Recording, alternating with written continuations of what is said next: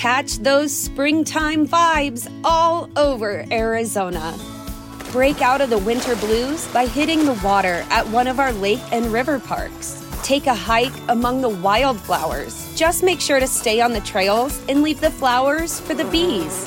Discover Arizona's best-kept secret and visit azstateparks.com/amazing to start your springtime adventure. Everybody in your crew identifies as either Big Mac Burger, McNuggets, or McCrispy Sandwich. But you're the Filet-O-Fish Sandwich all day. That crispy fish, that savory tartar sauce, that melty cheese, that pillowy bun. Yeah, you get it.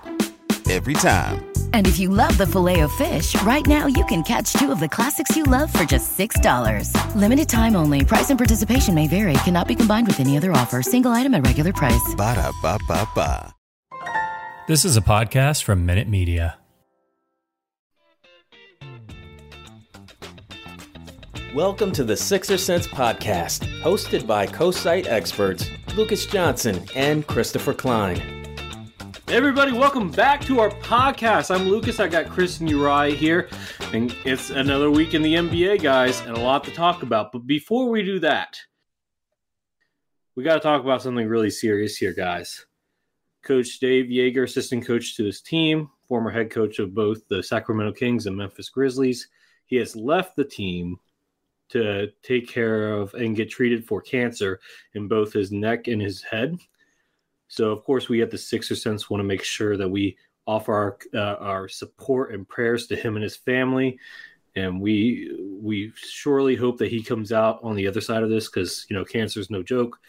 Most people have lost somebody to cancer. I've personally lost my stepdad in 2007 to pancreatic cancer. So I'm sure you guys have lost somebody too. And most of our listeners probably have. So, you know, we just want to support Coach Joerger in this hard time, of course. Yeah, absolutely. With that said, we will be talking about some basketball today as well. Let's start with the Pacers game, Lucas. That was the 4th loss in a row for the Sixers. 118 to 113 was the final score. A game that was not really that close. In the first half, the Sixers managed to fight back a little bit in the second half, but Indiana really had control of that game from the jump. A lot of really strong performances on their end. Not so many on the Sixers end. 32 and 11 for Tobias on 10 of 22 shooting. He was really the standout. Had 17 in the first quarter.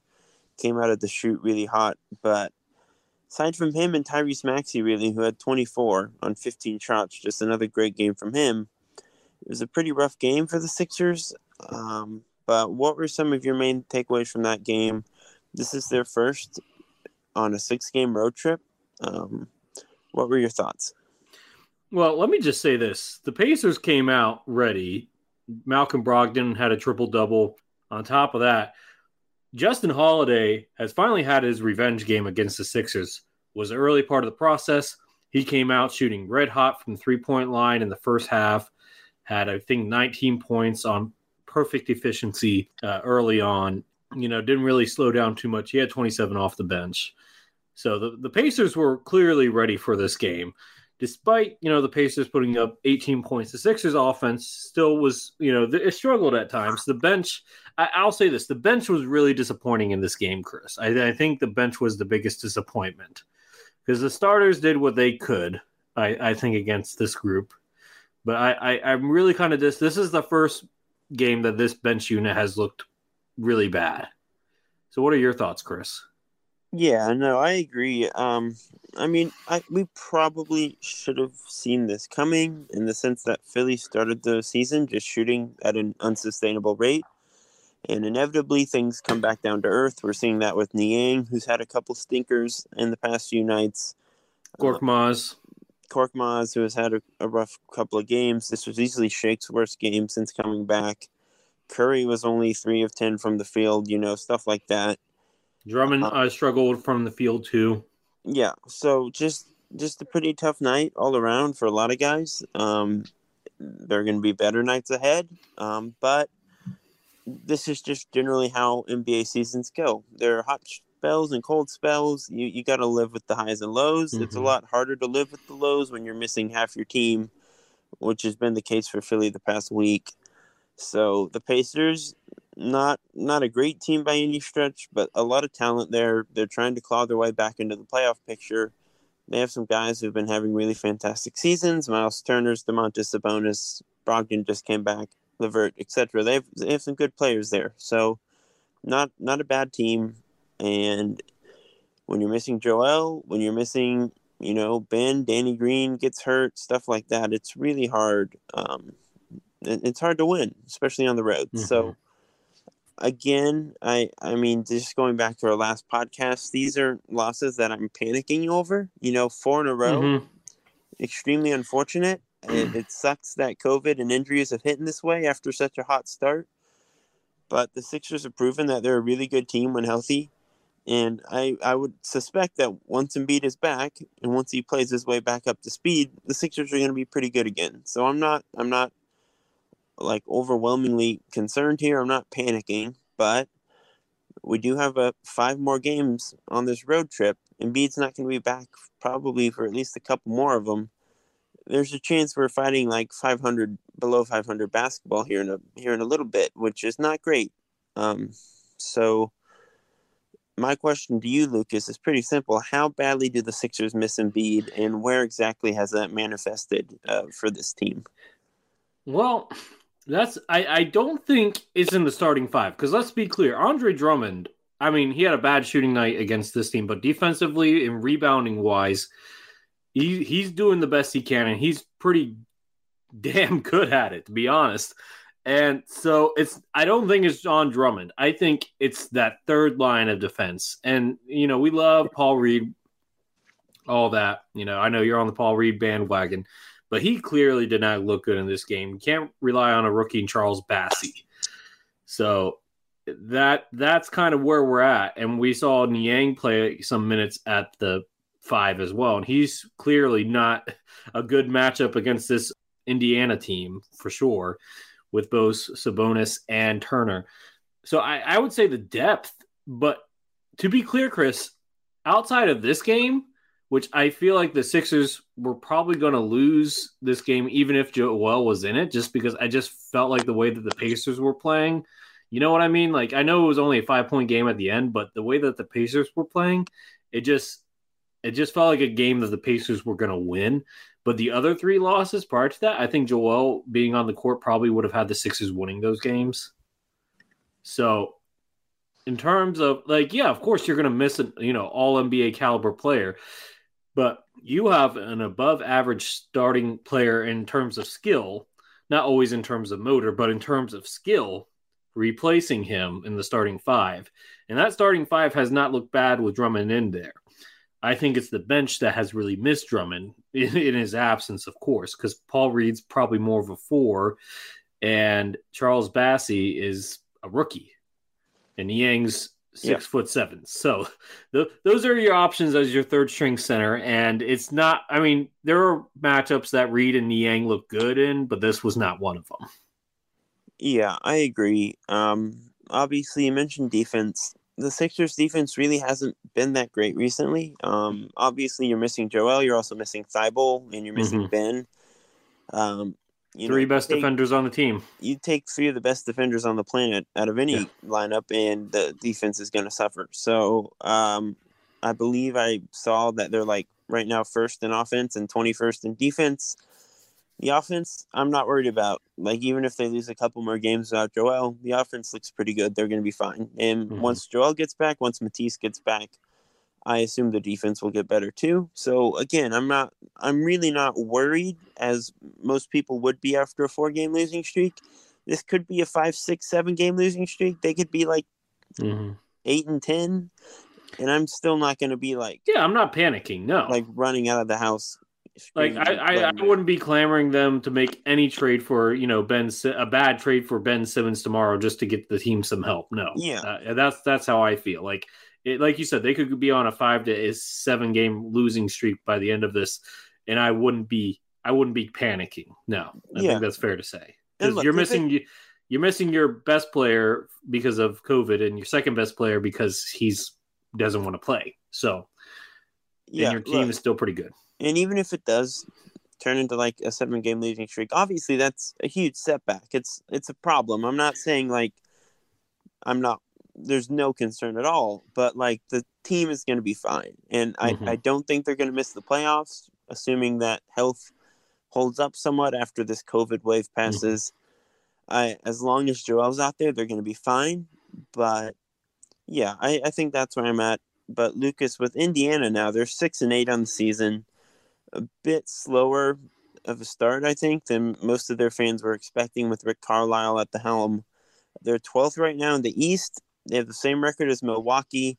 They're half game behind Boston for the number 10 seed, which would put them in the play-in. They have the Hawks right on their tails at 5-9.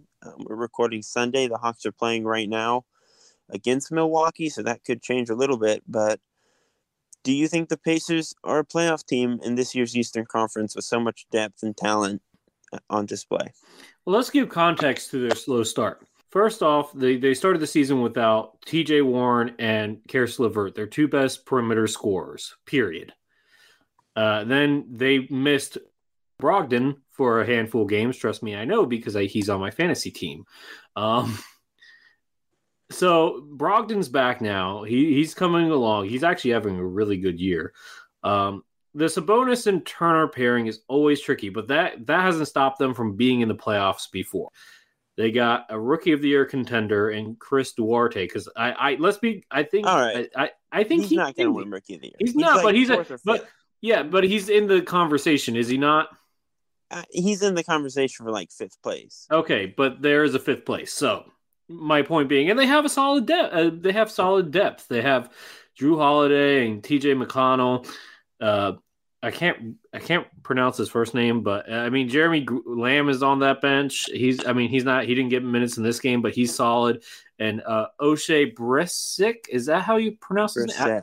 Brissett. There we go. I mean, he's a solid big man too. And they still have Brad Wanamaker. Like, they have solid depth. Like, and that's not even mentioning some other guys that are injured right now too. So, I think they got something going there, Chris. I think if they can get healthy and maybe finally split up that Sabonis and Turner pairing, and if I was them, I would try this trade Sabonis.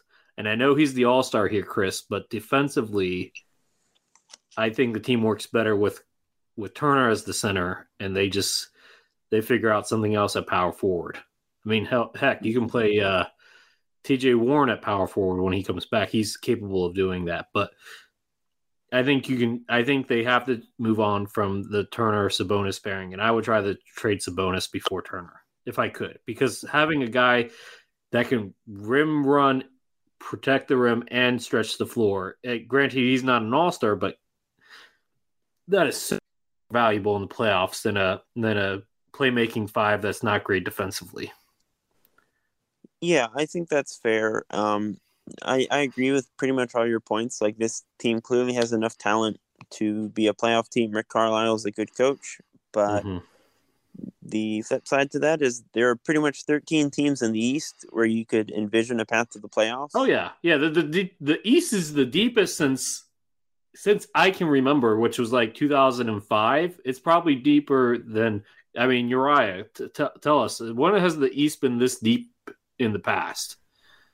I would say maybe the 90s, when you had the Miami Heat, you had the New York Knicks, the Sixers were pretty good in the 90s. So actually, no, I take that back. Sixers stunk at that point. But yeah. Probably the 90s. Yeah. So yeah, it's been literally 30 years since the East has been this deep. So yeah. You make a good point. So I agree with pretty much all you said, and like still, I don't feel great about the Pacers' chances. I certainly think they could be a play-in team. Yeah, I think they're a play-in team. Like, they're not a top 6. That 7 to 10 range seems really attainable, but like Boston, Charlotte, Toronto, you got to pick someone to drop out too.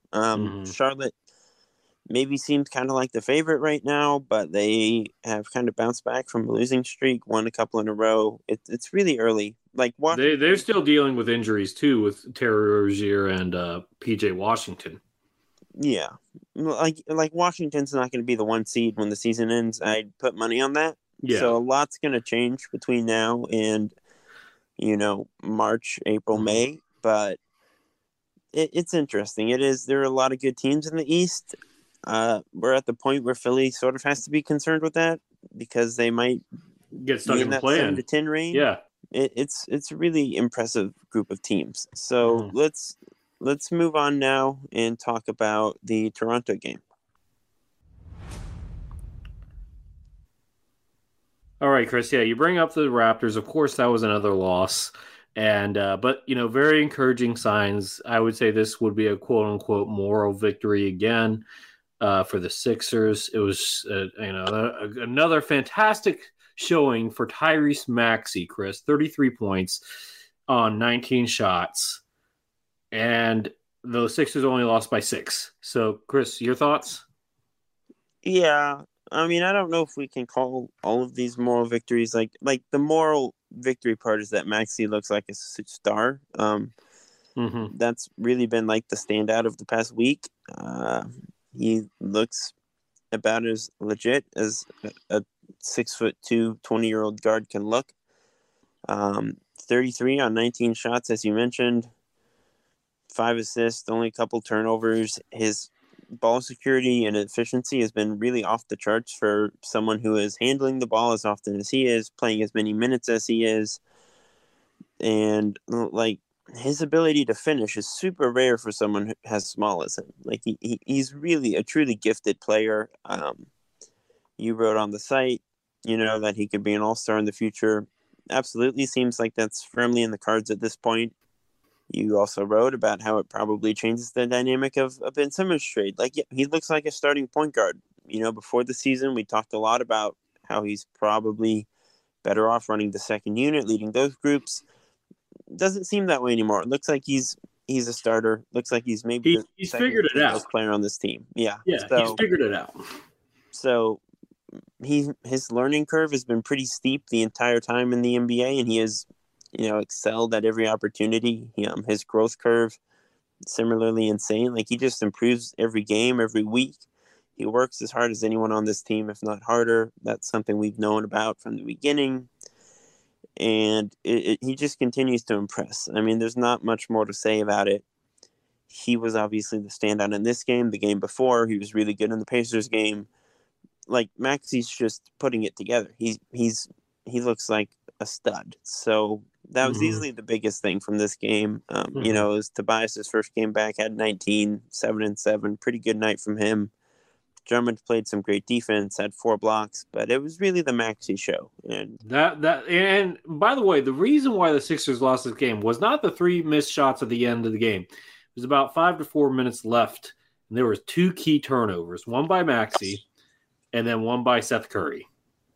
Yeah, I mean, the reason they lost is because of that stupid foul call on Drummond. That's really why they lost. But poor execution down the stretch too after that. But and you take that with a 21-year-old point guard. You live with that. That's part of the growing pains. Yeah, I mean, look, they don't call that Drummond foul. Tobias has it in transition. The Sixers have a lead.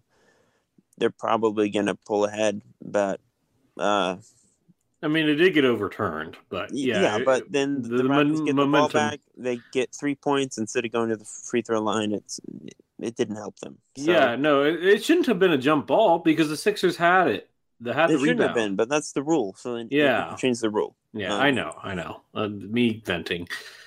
But besides Maxey and Harris coming out having a good game after the hiatus, any other players that stand out to you in this game?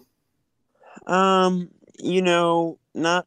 I mean, I will continue to say I think Paul Reed has been pretty spectacular this season in what we've been able to see of him. The numbers aren't always popping off the screen, but 3 steals and a block in this game. His activity level is just absurd. I think he's really impactful.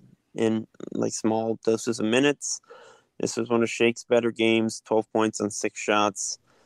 And Furkan, George, not their best games. That's been a bit of a theme lately, and I'm not worried about it. I think they'll both be fine, but highs and lows for the shooters. Curry was 4 of 12 from the field. The shooters are slumping right now. They'll probably have a really nice stretch here in a few games, and we'll feel better about it. again, that's just how these things go.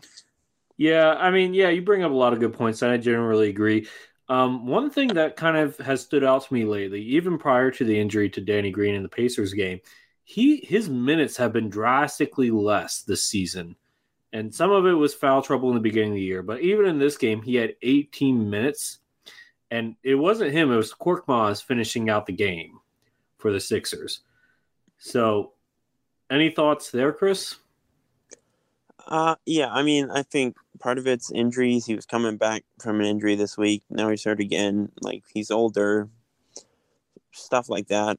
Part of it is that Korkmaz has been the more dynamic player this season, and part of it's just I think Danny's kind of been working through that hamstring stuff. So we'll see how long he's out now. It's a bit unfortunate that this thing seems like it's going to linger around for a little bit.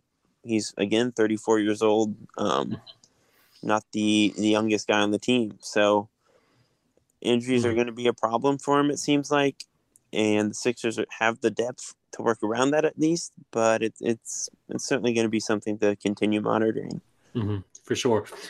Chris, another question for you here is, from the Raptors' perspective, is who's their best player? Do they even have a best player, or are they just a really well-rounded group of individuals? I think, like, when healthy at 100%, it's probably still Siakam. Even if they're playing him out of position at the 5? Yeah, I mean, he's fine at the 5, I think. You know, I mean, OG and Van Vliet both have pretty strong arguments, too. OG's been pretty spectacular this year on both sides of the ball. Looks like he might be one of the leading candidates for most improved player, which a lot of people saw coming. He's taking the leap. So I think those are the three guys who it's between right now. But I'd still lean Siakam when he's healthy. I think he's pretty significantly underrated at this point, but you could certainly make an argument for one of the other two. Yeah, I guess I can see. The hard thing with Siakam is you barely seen him play this season, but the expectation would be, yes, he would be the best. But I'll give you this. Give it about 2 years, Scotty Barnes will be the best player on that team, easily. I think it's going to happen. He's already probably like the 4th best player on that team behind those 3. And he's a rookie. He's a legit candidate for Rookie of the Year. It's him and Mobley right now. Yeah. It's a Mobley has looked so good. He has. I think Cade will eventually join that group, but right now it's between Barnes and Mobley. Yeah, and Jalen Green will probably be a really good NBA player, but efficiency is really killing him this year and inconsistency. But one last thing before we switch gears. Chris, are the Raptors a legit threat in the East, or are they just like in that playoff play-in tier? Yeah, they're a threat to make the play-in tournament. I don't know if they're a threat to do anything more than that. They're super deep. They're a great defensive team. They have a lot of interesting players. Like, they're big. They're long. They're a real hassle to play against. We saw that firsthand. Like, that defensive lineup, when they throw Anunoby and Scotty Barnes, and Siakam wasn't even playing in this game, they have a ton of length out there that can make it really hard to score on them. Gary Trent's a really good defender against smaller guards. Fred VanVleet's a great defender against smaller guards. So they're pretty well-rounded on that side of the ball. The offense isn't as great. Again, like, Siakam being back more regularly will improve that, but they're probably like a play-in team, 5-6 seed at the highest, I would imagine, but I don't think they're going to win the East or anything. Yeah, and they're still without guys. Like, I don't know why Dragan Bender didn't play. Maybe he's injured. I'm not sure. But he wasn't there. He's a solid 15 points off the bench still at this stage of his career. Dragic's not playing because he's not good enough. Oh, is he? Did he drop off that? I haven't been watching them. Has he dropped off that bad? He's not hurt. I mean, so his plays. He's lost a step. He was in the starting lineup opening night, and he's not playing anymore. So. Wow. Okay. Yeah, and they still got a legit 7-footer on their team if they need to add some bulk in that lineup too. And Khem Birch, I like Khem Birch, but Precious Achiuwa is a really good defender too. But yeah, I think that covers that. Chris, do you want to go ahead and switch gears for us? Yeah, so let's talk a little bit more about Tyrese Maxey. Over his last 3 games, he is averaging 23.9 points, 3.7 boards, 4 assists on 58.6% shooting. He's hitting 50% of his threes over that span, 100% at the charity stripe. Pacers coach Rick Carlisle said that he's playing, quote, at an all-star level. Lucas, the way he's playing now, do you think Maxey is going to be a candidate for most improved player this season? No, and the reason why is that they never give most improved to a second-year player. It's not because he's not deserving, but part of Maxey's improvement is opportunity. As a first-year player, Doc had him in and out of the rotation. Let's be clear, if Maxey had a consistent role, he probably would have averaged like 10 to 12 points off the bench. That didn't happen. So thus him being around, 7 points per game, which is fine. No problem there. No argument there. I get it. But and like I said, second-year players don't get the Rookie of the Year very often because it's expected for them to grow from their first year to their second year. It's just not saying that he's not improved, because clearly he's worked on his jump shot. His playmaking is probably not as good as we would like it, but it is better than last year. He still takes care of the ball. His inside game is even more lethal. He's getting more consistent attacking that. And the 3-point shot is obviously improved too. He's still picking his spots. He's not going to let it fly, but he can hit it when open, which is something that he couldn't do consistently last year. So, yeah, he's gotten better. By the way, let's not forget about his rebounding. For a 6'1" guard, 6'2", he is getting in the mix and he's grabbing rebounds like he's Ben Simmons. So kudos to him for sure. But I know he's not going to be in the running because he's a second-year player. Yeah, I agree. I mean, that's it. He's a second-year player. They don't give him to second-year players. I think it's about that simple. Also, generally, most of the guys recently who have won the award have been making like that all-star level jump. Brandon Ingram. Last season it was Julius Randle. I don't think Maxey's going to make an all-star team this season. Maybe next couple of years it's in the cards, but I don't think he's going to get there this season. So, the obvious candidates through that lens are OG, who we just talked about. DeJounte Murray's been going off for the Spurs. Guys like that, I think, are more reasonable candidates. Even Tyler Hero's not going to be an all-star, but he's taking a big step forward for Miami. Those are the guys I think we're looking at right now. Tyler Hero's going to get Sixth Man of the Year, not most improved. Yeah, he could get both. He could, but third-year players kind of in that same range of a 2-year player. But yeah, maybe. Yeah, I think Murray and Anunoby are the 2 guys I would pinpoint right now if I had to pick 2. I would say Anunoby for sure. Yeah, super early, but those are 2 guys who could feasibly make the All-Star teams right now. So I think those are the guys I'd look at. But Lucas, now that we have seen more of Maxey on a consistent basis this year, he's playing 40 minutes a night right now. What are some fair NBA comparisons around the league for Maxey and his style? That's a really hard one, Chris. I've been wrestling with this. I don't know. I want to go back to former players versus current players, to be honest. If I had to say somebody, he kind of reminds me a little bit of a young Kemba Walker with a little bit more size to him. Kemba didn't always have that great 3-point shot to begin his career, but he was lethal inside. Obviously, Maxey's a better defender, better at taking care of the ball, but not as dynamic as a playmaker as Kemba was. But this inside scoring probably would be the most fair comparison, I would say, to a current NBA player, even though I'm comparing him to young Kemba Walker, not the current Kemba Walker. Yeah, I think that's a pretty fair one. I too kind of struggled with this. You can say speed-wise, you could point to De'Aaron Fox, John Wall, but I think he's a pretty different player than those guys. He's going to be a whole lot better than Dennis Schroeder, but I think Schroeder's an interesting one where they sort of have a similar downhill, slippery, score at the rim type of game. I think he's a better finisher than Schroeder, though. Oh, for sure. Like, he's a better player than Schroeder. Or he's going to be. But he is right now. I mean, I was about to say, he probably is right now. Yeah. So I think I like the Kemba comparison. I think that's fair, too. I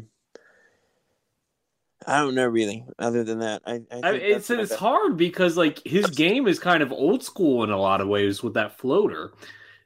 The floater almost kind of reminds me of Chauncey's floater back in the day a little bit. What do you think, Uriah? Do you got any thoughts? Well, the easy go-to that a lot of fans have been going to in the past few weeks is Allen Iverson. Just because I wouldn't do that to him. That's a lot of pressure. Well, I mean, of course, the stature and the resume of Allen Iverson compared to a second-year guard, you can't compare. But just in terms of observation and tendencies, as well as, I don't want to say habits, but if you look at how he drives, how relentless he is, how fearless he is, I think it's okay to compare him in the light of Iverson. Not to say that he's as good or even will ever get to that point, but I think it's fair to look at how he drives the lane, how he pulls up from mid-range and can clock a three like nothing. So I would go Allen Iverson. The only thing that I would say about that is Allen Iverson has one of the best handles in NBA history, arguably the best, right up there with Kyrie Irving.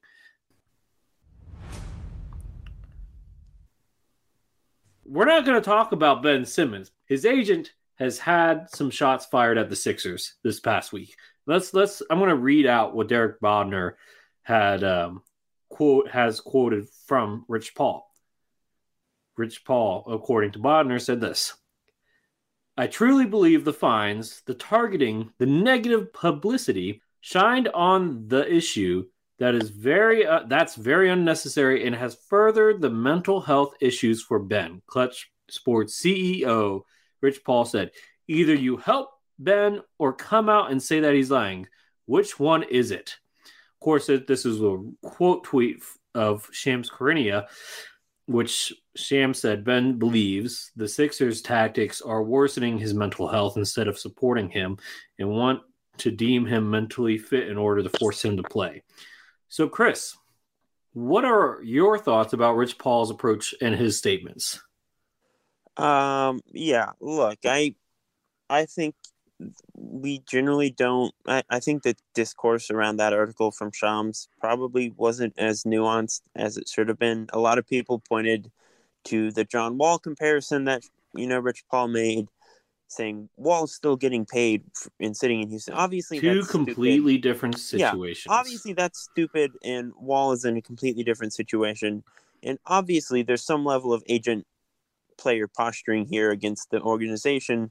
These two sides are duking it out still. Obviously, that comes into it. But by the same token, I think the general point that you just outlined is pretty, spot on. I think that's a fair way to look at it.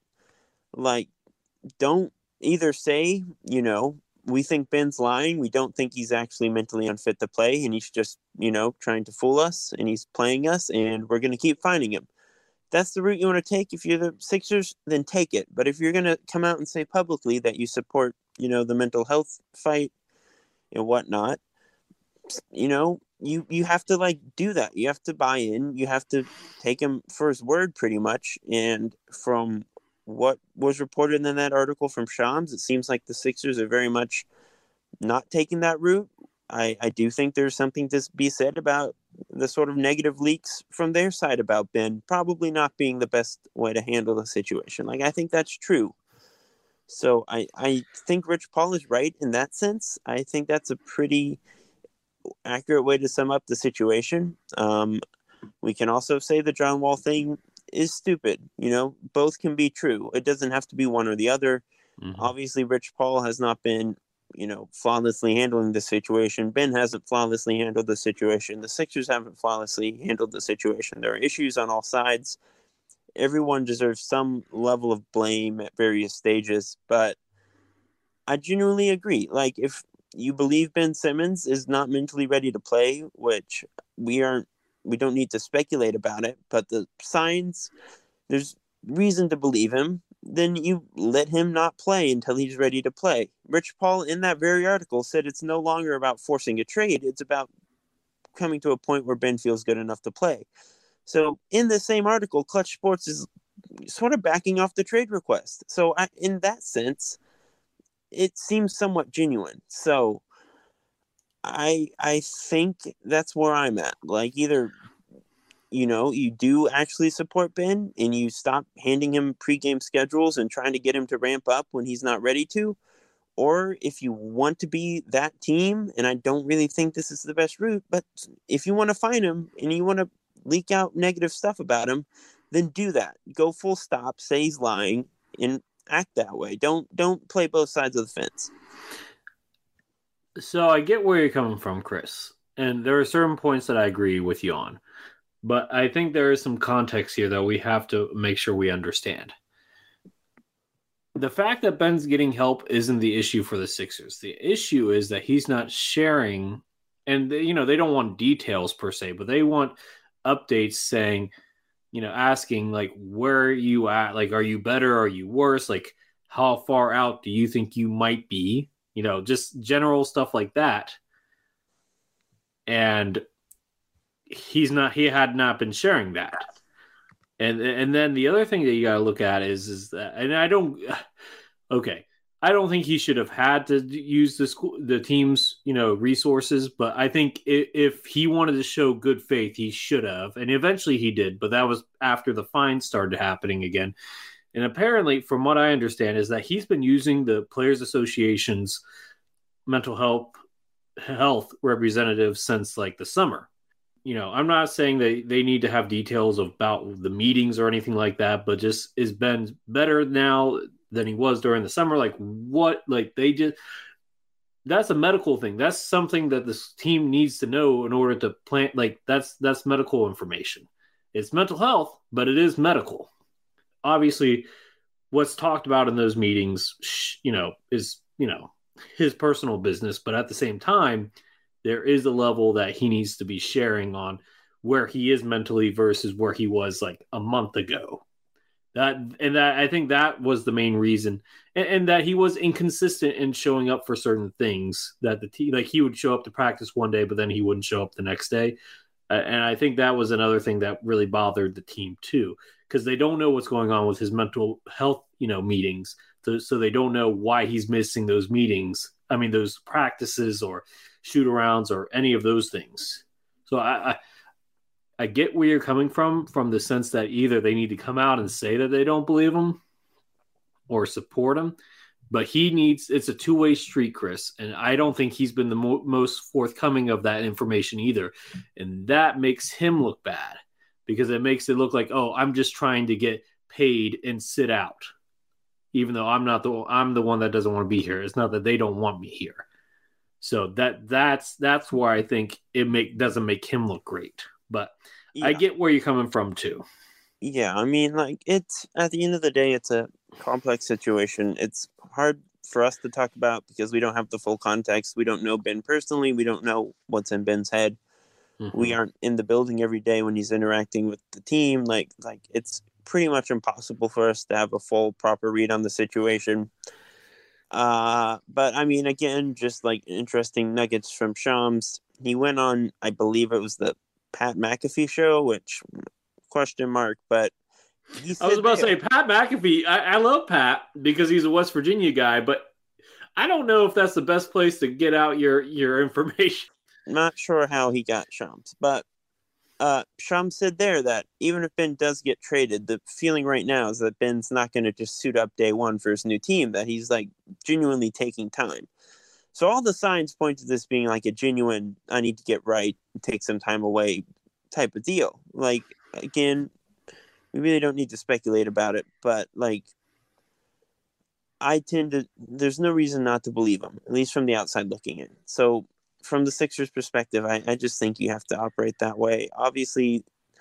But the flip side of that is, I mean, I'm not saying that he is, but what if he is what if he's using this as an excuse to get paid and not play?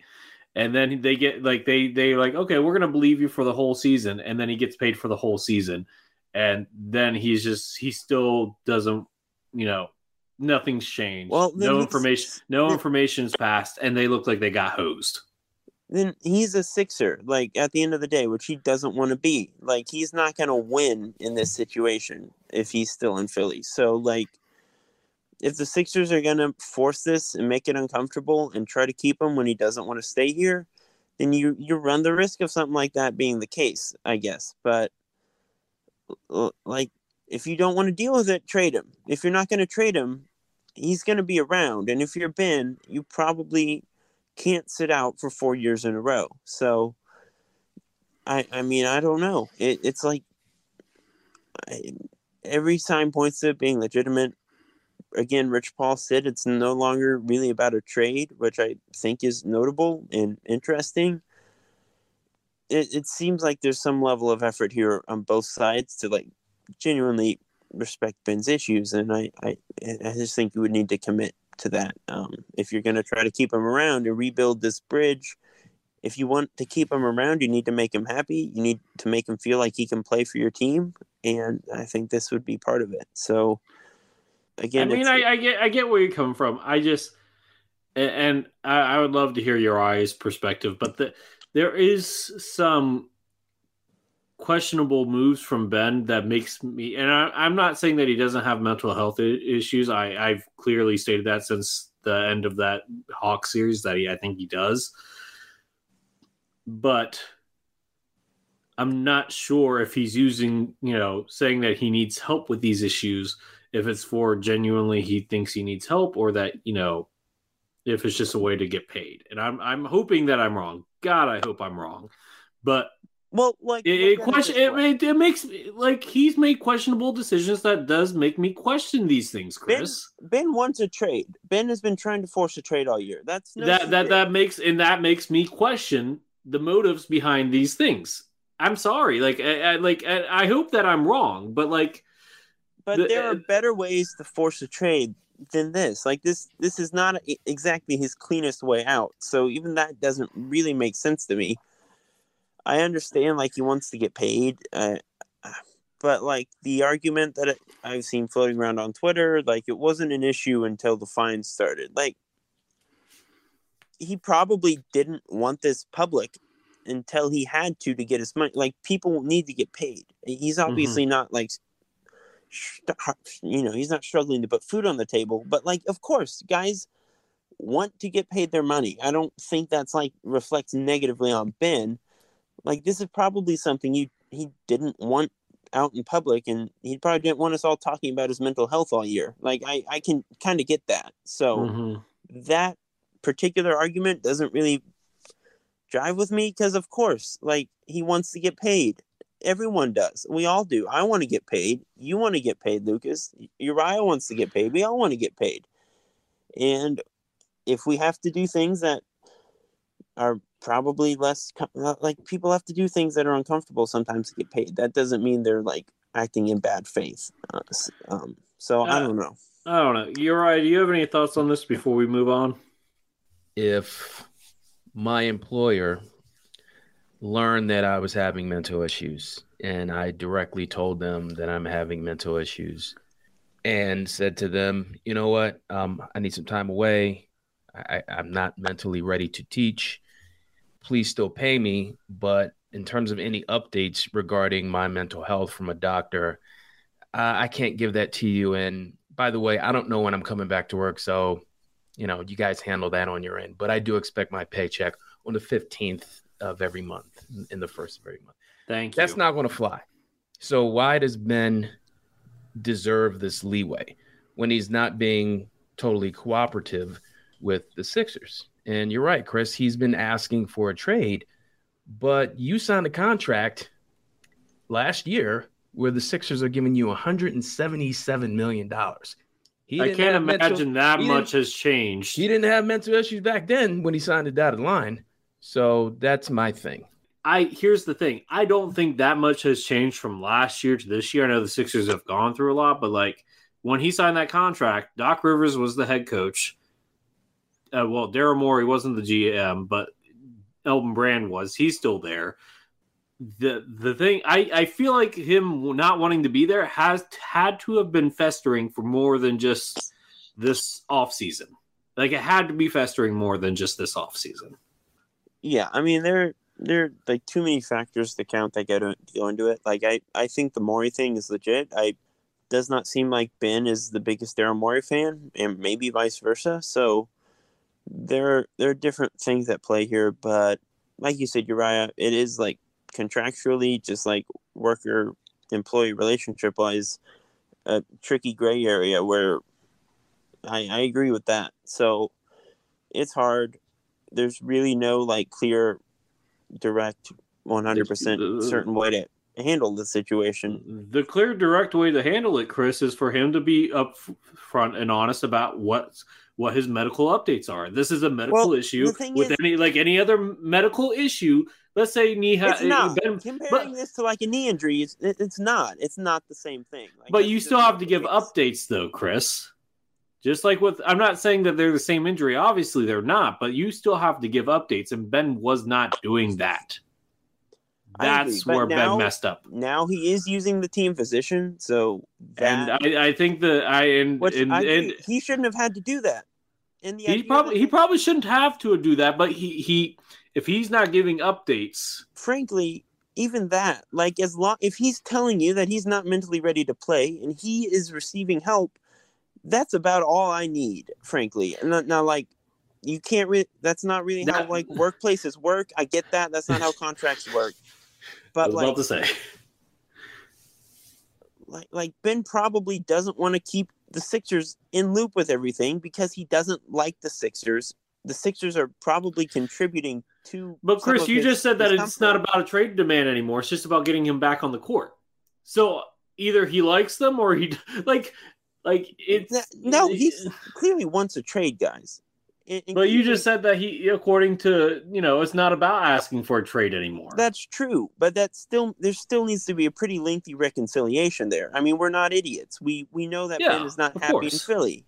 I mean, there's nuance. We can think about multiple things at once. Like, let me just put it this way. Michael Jordan hated Jerry Krause. Michael Jordan, Scottie Pippen hated Jerry Krause. They still came in. They did their job. Just going to say that. Again, it's not the same thing though. Like Michael Jordan is not Ben Simmons. They don't operate the same way. He didn't have of course not. Of course not. Wait.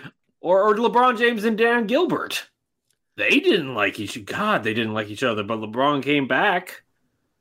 Look, you guys were talking about Rich Paul. We're talking about how the situation is being handled on both ends. I think it's mostly on Ben's camp in terms of how they're handling it. However, I will say this with the Sixers, the one thing that they cannot deny that they dropped the ball is that they've babied this guy for years to the point where that these bad habits of not shooting, it got so bad that you saw what happened in Atlanta. He completely froze. And I felt bad for him because, his arms probably felt, like he was shooting a bowling ball, like at the free throw line. That just, as a human, is like, wow, that stinks to be out there on a lonely island. But the organization catered to him. Doc Rivers just kept saying, Ben Simmons doesn't need to shoot. He does everything. So it's on them for babying him his entire career. Brett Brown, Jerry Colangelo. Yep. It's on them. Well, like, guys, this isn't about the jump shots right now. Like it's not. But that's where it starts. That's the initial. We don't know where this is. Ben is probably not citing these things because of his jump shot. Like, it starts wherever it starts with Ben. Like, if we're believing Ben and we truly think he's as out for mental health reasons, then it starts with Ben. It doesn't start with the jumper. Shooting, in my opinion, his shooting is the focal point, and it's the reason why he overcompensated for the last 2 years of his career. He knew he was people were so fixated on his shooting. He said, I'm just going to be the best defender in the league. And he did. But that overcompensation is indicative of this whole scenario where he just refuses to shoot. So therefore, I'm going to say this, and then we're going to move on to our next point. I think But I certainly believe that Ben Simmons has mental health issues. If you saw that series against the Hawks, nobody should doubt that. Nobody should doubt that.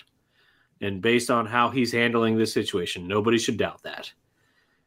The thing that I am not 100% sure I believe him on, there is a level of that he has not proven to always be upfront about certain things, just based off how he's handled this situation thus far, is that I don't know if that's the reason why he's truly not on the court. That's where I'm at. I believe he has mental health issues that definitely hinder his game. However, I am not sure that that's the reason why he does not want to be out on the court. That is speculative, depending on. I mean, everything's speculation. We're all speculating right now. That's my speculation. If I'm wrong, I hope I'm wrong, because I do not take mental health lightly in any sort of capacity. But based on the evidence, that is my speculation. I do not know if mental health is the reason that he's not on the court. Look, a lot of people are questioning whether or not he's lying about his mental health. I think the question is not necessarily do we believe him. I believe him. Hold on. Yeah. I think the question is, are we skeptical? Are we skeptical of him in this situation? I'm not going to say I believe him or I don't believe him. I just think that I'm just skeptical. That's all. Because I agree, Lucas. Mental health is a serious thing, and I don't want to assume that he's not or he is. I'm just saying I'm skeptical. That's all. I'm skeptical of the reason why he's not on the court. It could very well be his mental health. Right. But it could also not be. We just don't know for sure because we haven't heard it from the man himself. And, you sent us a link, Uriah, prior to this podcast. First, what was it, NBA Today, where Kendrick Perkins was talking about we haven't heard from Ben. Yeah, Windhorst was on there too. Yeah, Windhorst was there too. But I was talking about what Kendrick was saying. We haven't heard from Ben. We still have not heard from Ben since that playoff loss. Yeah, I mean, look, I agree with the idea that we aren't going to have a full picture unless Ben wants us to have a full picture. But the flip side is Ben doesn't have to give us the full picture. That's not really how this should work. Like, this is an issue beyond basketball, beyond his contract. Like, we kind of have to trust Ben, I think, in this situation. But has he earned our trust? This isn't like, has he earned our trust on the basketball court? This is an entirely different, No. I'm not talking about on the basketball court. I'm talking about as a human being. Has he earned our trust? Yeah, Ben has been many things in Philly. He's not a bad person. He's not a bad person. A bad person. He's been quiet, but there's nothing wrong with being quiet. Like, being not a leader, quote unquote, is not an issue. Like, it could be an issue if you don't have other leaders on the team. But Ben's personality, if you think it's damaged him on the court, fine. It's certainly valid to say that he has not performed up to expectations, or even maybe up to his contract. But on a human level, as a human being, all indications are is that Ben's a good guy. That's always been the case, it seems like, from the outside looking in. Is he the best player? No. But is he a bad person? We have no reason to believe that, I think. The trade request makes this super uncomfortable and complicated, and really we probably shouldn't be speculating as much as we are, because it's just not something we can really know. But I don't know. It's tough. But I think if you do believe him, you kind of have to act that way. And if just from reading the Shams report, it doesn't seem like the Sixers have fully acted that way. Maybe Ben needs to be more transparent on certain things, but the flip side of that is I really don't think it's on Ben to give the Sixers beat by beat updates if that's not what he's comfortable doing. So, but they're not asking for beat by beat updates. They're just asking for general updates. Yeah, I mean, if you ask him, "Are you ready to play?" and he says no, I mean, there's really not much more you can do. Yeah.